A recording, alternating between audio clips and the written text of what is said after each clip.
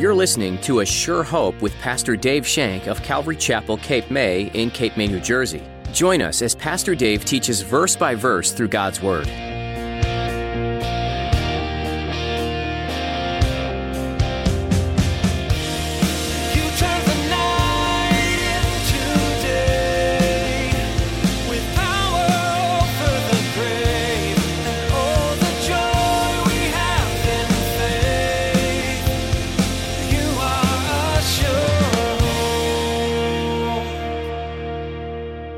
Forsaken God, how we have pushed him out of everything, beginning with prayer in the schools, and you know the results. Look what's happening today. We have absolutely forsaken the God of our fathers. We have forsaken him and have allowed the nation to run amok, and it continues to slide down. How long will God not judge us? How long will the Lord keep silent? I don't believe it's going to be much longer. Revival starts with you. Has your passion for Christ and His gospel slowed down to just a burning ember with no real passion? As Pastor Dave will explain in today's message, if we want to see revival in this country, political movements won't bring it. It starts in the heart and spreads like wildfire among the people.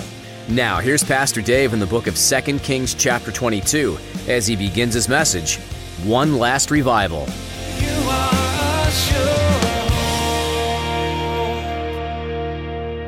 We are going to be in chapter 22 of 2 Kings. I call this One Last Revival. I call this study One Last Revival because that's what's going to happen. The nation of Israel, it had broken into two, Israel to the north and Judah to the south. We know, and we're going to talk about Judah. Israel was taken away. Judah is still remaining, and they've committed all sorts of spiritual adultery. And because of King Manasseh that we studied last week, they too are going to be carried away. We know that they are carried away to Babylon for some 70 years. We know that for a fact because the scripture tells us that. But there's going to be one last revival. And as I went through this study, once again, for some reason, and I don't know if maybe it's me, I see the United States all over this. I see what's happening in our country all over these scriptures. So turn to 2 Kings 22, page 451, and we'll pray. Gracious Father, thank you. Thank you, Lord, for this time that we have together. Thank you, Lord, that we have your word, that we can look at it and we can make reference to it, we can read it, we can study it, we can glean from it those things which are pertinent in our lives. Even though we're studying things that happened thousands of years ago, Father, they're still true today. You are the same yesterday, today, and forever. You never change. So, Lord, as we glean from your book what is going on back then, we can look at what's happening now in our lives, what's happening in our United States of America, and we can compare what's going on. But you are a God of mercy. You are a God of love, but you're also a God who judges. And Lord, we know that judgment is coming. And we also know, Lord, that judgment begins in the house of you, your house, the house of God. So Lord, help us, Lord, to be discerners of your word. Help us, Lord, by your Spirit to know your word, to study it, and to apply it to our lives. Bless this time we spend as we go through now, looking to you for the answers that we need. And Lord, I pray with all my heart that we too would experience a revival, one last revival. I pray this, Lord, with my heart. I pray in the name of Jesus. Thank you. In his name, amen. So, here we go. So as I looked at what we studied last week with King Manasseh and King Ammon, the first thing that came to mind is what's done is done. The die is cast. The effects of sin run deep and are not easily undone. Sin always brings forth consequences, whether they're immediate consequences or they're consequences down the pike. But sin always brings forth consequences. The nation Israel had fallen into the sin of idolatry. Both the northern kingdom and the southern kingdom had forsaken the Lord God Jehovah, and they had turned to foreign gods. They began worshiping those gods. They began building altars to them in the high places, and they even were sacrificing their children to them. God, being a loving, merciful God, a long-suffering God, sent prophets to them. Men, women who would come to them and tell them, you got to get yourself right with God. You got to come back to God. You have to get your hearts right with Him. You need to repent. You need to turn from your wicked ways. But they ignored them, or they killed them, and they continued to turn their back on God. They refused to listen. One king after the next continued wicked practices, leading the people further and further away from God. What was the end result? Well, I said earlier, the northern kingdom of Israel was taken away by the Assyrians. They were done. They were carried away and made captive by the Assyrians. Because of their spiritual adultery, their refusal to repent, their refusal to turn to God, He chastened them. He allowed the Assyrians to come in and take them away. Hence, Israel, that kingdom, is no more, never to return. The kingdom of Israel is no more. The southern kingdom was not much better. Of the 20 kings that ruled, including one queen, only 8 of them were called good. And that good was marginally good. Many of them compromised. Many of them did things that were wrong. And many of them also led the people to sin. And as we studied last week, coming off the heels of the reforms of the great Hezekiah, his son Manasseh ruled Judah for 55 years. He was considered the most wicked king of all.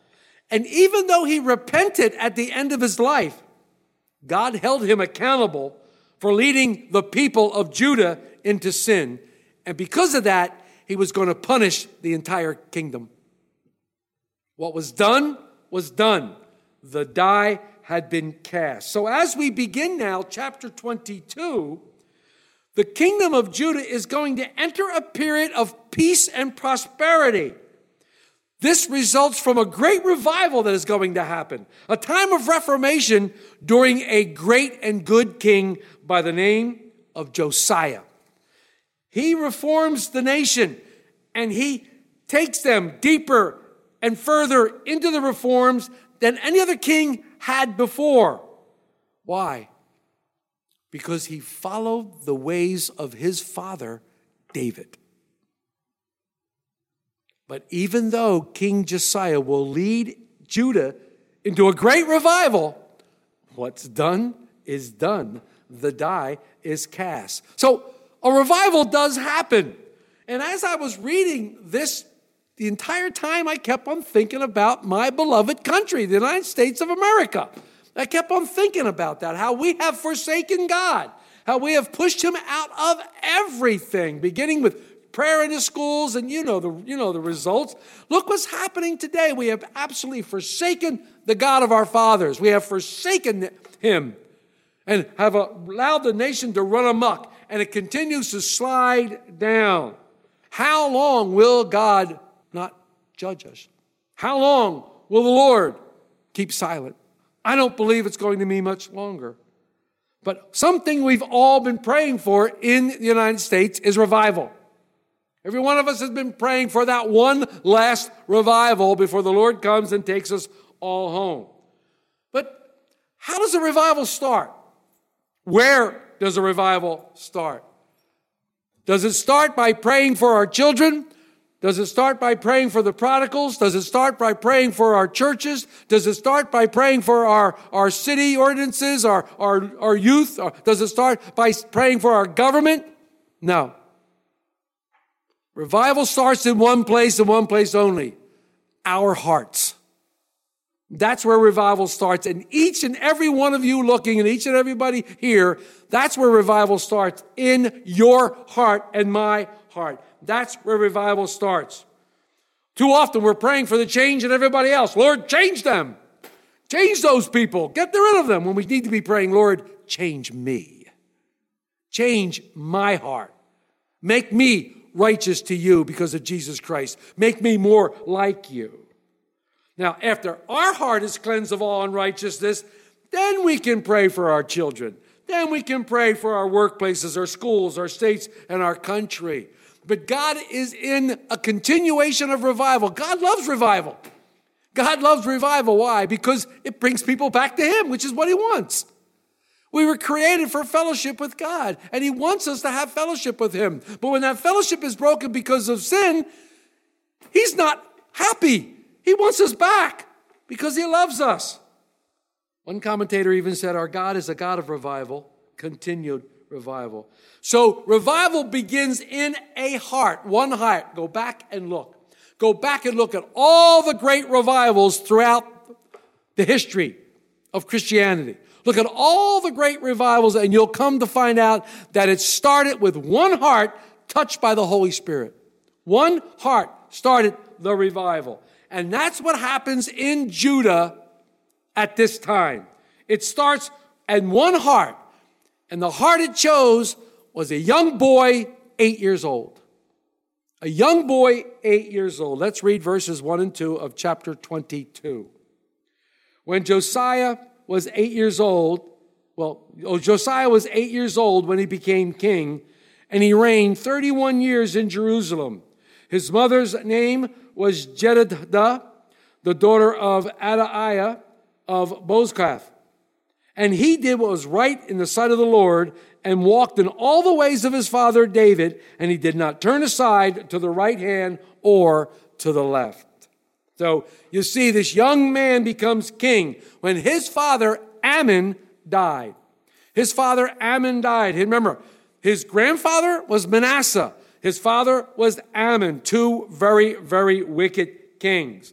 Josiah, on the other hand, is called one of the greatest kings in the history of Judah. Even the prophet Jeremiah used him as an example for others to follow. He rules for 31 years, and he walked in all the ways of the Lord because his father David was an example. He understood David, and he followed after David, and I love that. We're going to start the book of 1 John on Sunday, and I'm so excited about starting the book of 1 John. But one of the things that John says is basically, follow me as I follow Christ. And that's really cool because John was following Christ with all his heart and with everything he has. And he becomes our example of following Christ because that's what he's doing. David was a man after God's own heart. And David became Josiah's example. I want to be like him. I want to be just like him and follow the things he did and do the things he did because I want to be a man after God's own heart also. And I think this is wonderful. He became king at age 8. And by the time he was 18, he had fully committed himself to serving the one true living God. Josiah sought God with all his heart and sought only his blessings. He understood the value of having a relationship with the one true living God, just like David did. He understood the value of knowing God, the value of praying, the value of fellowshipping with God, the value of following the Holy Spirit. He understood that. He understood these things. And this is the reason for this revival. One person, totally in love with the Lord, allowing the Lord to work through him while being an example to others. One person completely sold out to God. This is how revivals start. This is how revival starts. It starts by Isaiah saying, here I am, send me. I want to go. Why? Because he was purged from his sin, and he realized just how much he had been forgiven, and all he wanted to do was serve the Lord. Here I am, send me. That's how revivals start. Revivals, as I said, don't begin by praying for your spouse, your children, your neighbors, your pastor, your boss, your government, although those are good things to pray for. But that's not how revival begins. Revival begins when you get on your knees, when you get on your face before God, and you say to the Lord, Lord, change me. Let it begin with me. Change my heart. That's when revival begins. Josiah was the spiritual leader that Judah had been lacking all these years. He led the kingdom into a deeper relation with the Lord. He tried to undo all the damage that his grandfather Manasseh and his father Ammon did. And boy, the damage was great. When we get to chapter 23, you'll see all of his reforms and all the things that he did. It's incredible when you look at all the stuff he did. He purged the land from the high places, called the people back to worship in the temple of Jerusalem. He destroyed the idols, the altars that were dedicated to Baal and other false gods. He defiled the places where the people worshiped their false idols.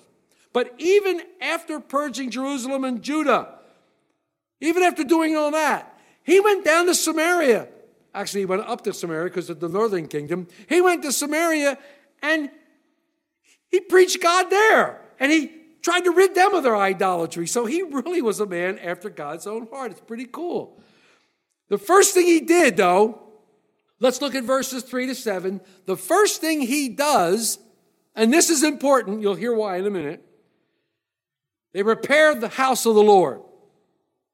Remember, Manasseh and Ammon defiled the house of the Lord. They moved out some of the materials and some of the fixtures, and they put in images, and they put in false things in there for worship. This was true defilement. Let's look at 3-7, please. Now it came to pass in the 18th year of King Josiah that the king sent Shaphan, the scribe, the son of Azaliah, the son of Meshullam, to the house of the Lord, saying, Go up to Hilkiah the high priest, that he may count the money which has been brought into the house of the Lord, which the doorkeepers had gathered from the people, and let them deliver it into the hand of those doing the work, who are the overseers in the house of the Lord. Let them give it to those who are in the house of the Lord doing the work, to repair the damages of the house, to the carpenters and the builders and the masons, and to buy timber and hewn stone to repair the house. However, there need to be no accounting made of them, of the money delivered into their hand, because they deal faithfully. I like this. So all these people are doing the work, and the temple needed repair. Remember, idols had been brought in, and things were taken out. The temple needed to be restored into what it was. It needed to be repaired. When they put these idols and things in there, it was directly against God's word. I couldn't believe that they were actually defacing the temple. Reminds me of some of the defacing we see today. Defacing beautiful things, destroying things. It just saddened me. But Josiah had these things removed. He had them removed and destroyed. And I like this. The temple was the first thing they repaired. You might know where I'm going with this. The true revival, the condition of the house of the Lord, is extremely important. When a true revival takes place, the condition of the house of the Lord is extremely important.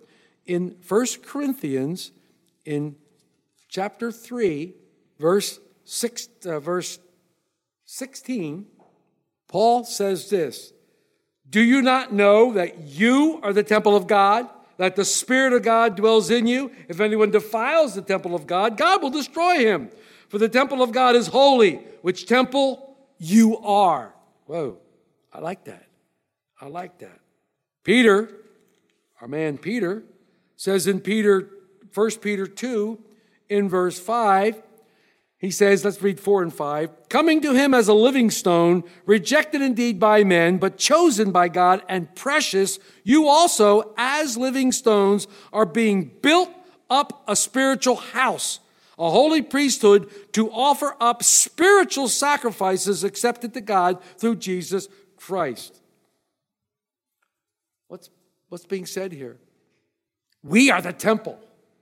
We are the temple of God. The Holy Spirit, Jesus, dwells within us. We are the temple of God. The temple of God needs to be repaired first. It needs to be cleaned first. It needs to be cleansed. The Lord doesn't do any work when there is no love. True revival needs to begin in our hearts, within our temple. A love for God leads to a love for others.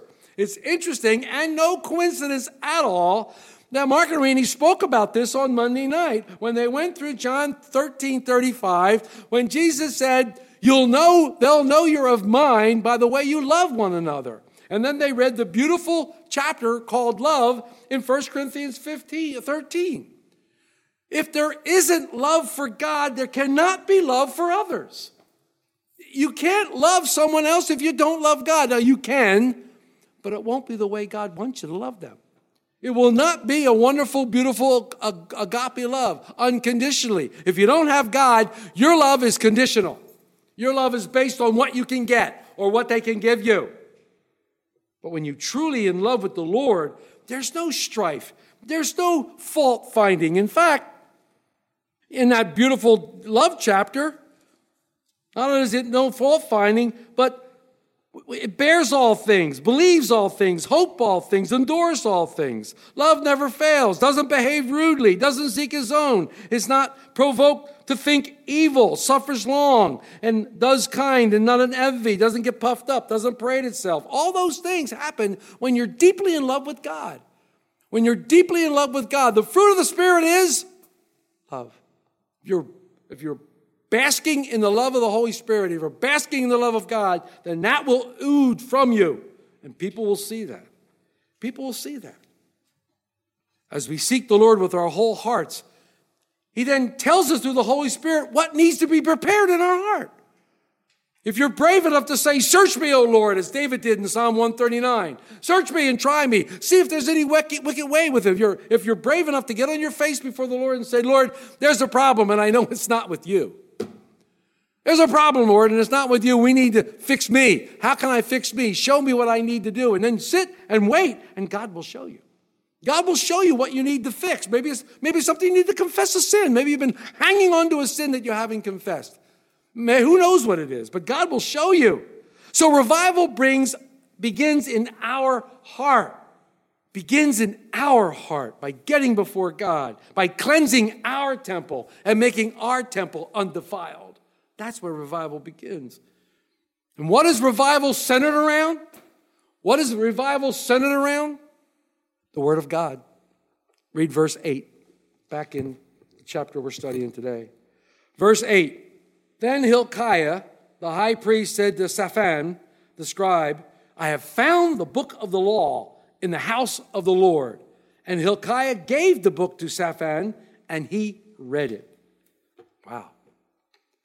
According to Deuteronomy 31, there was supposed to be a copy of the book of the law of Moses beside the Ark of the Covenant. It was supposed to be there. The word of the Lord was with Israel, but they had totally neglected it. They had totally left it out because they were disobedient. When you are disobedient, when you are in sin, you leave this out of your life. Why? Because this will tell you you're in sin. This will tell you the truth, and it'll tell you you need to repent. So you shy away from it. Oh, I don't want to hear that. I don't want to know that. When you neglect the word of God because of disobedience, you're neglecting God's very voice, his breath breathed out upon these words. We studied in Deuteronomy 17, each king should have a personal copy, and he was supposed to read it.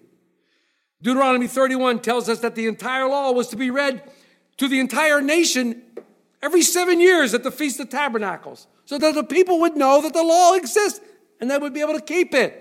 The Levites themselves, who were scattered throughout the entire nation, both northern and southern kingdom, had a responsibility to teach the law, to get people to know the law of Israel.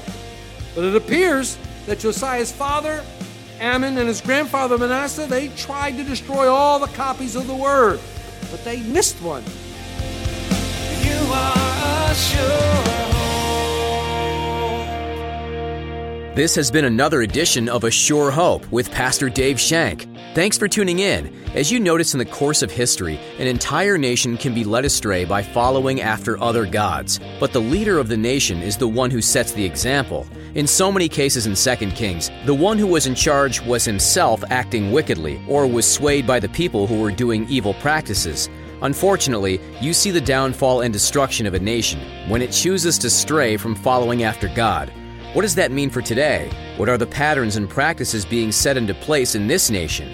When you refer to history, it doesn't look promising, but that doesn't mean that you have to give in to societal pressures and practices. Your example of standing up against the norms could affect others around you. You never know who's observing and how they might change their own perspective based on your example. If you have any questions about what you heard today, you can reach us at 609-884-5821. Again, that number is 609-884-5821. We encourage you to keep looking to Scripture for answers about all of life's questions. We're so glad you tuned in to A Sure Hope today. If you want to hear this message again or others like it, you'll be able to find them on our website, ASureHopeRadio.com. Don't forget to join us again next time to learn more valuable lessons in 2 Kings right here on A Sure Hope. You've rescued us, we're ready now to stand up on our feet. Born again, we now go out, we set our hope on grace. The shore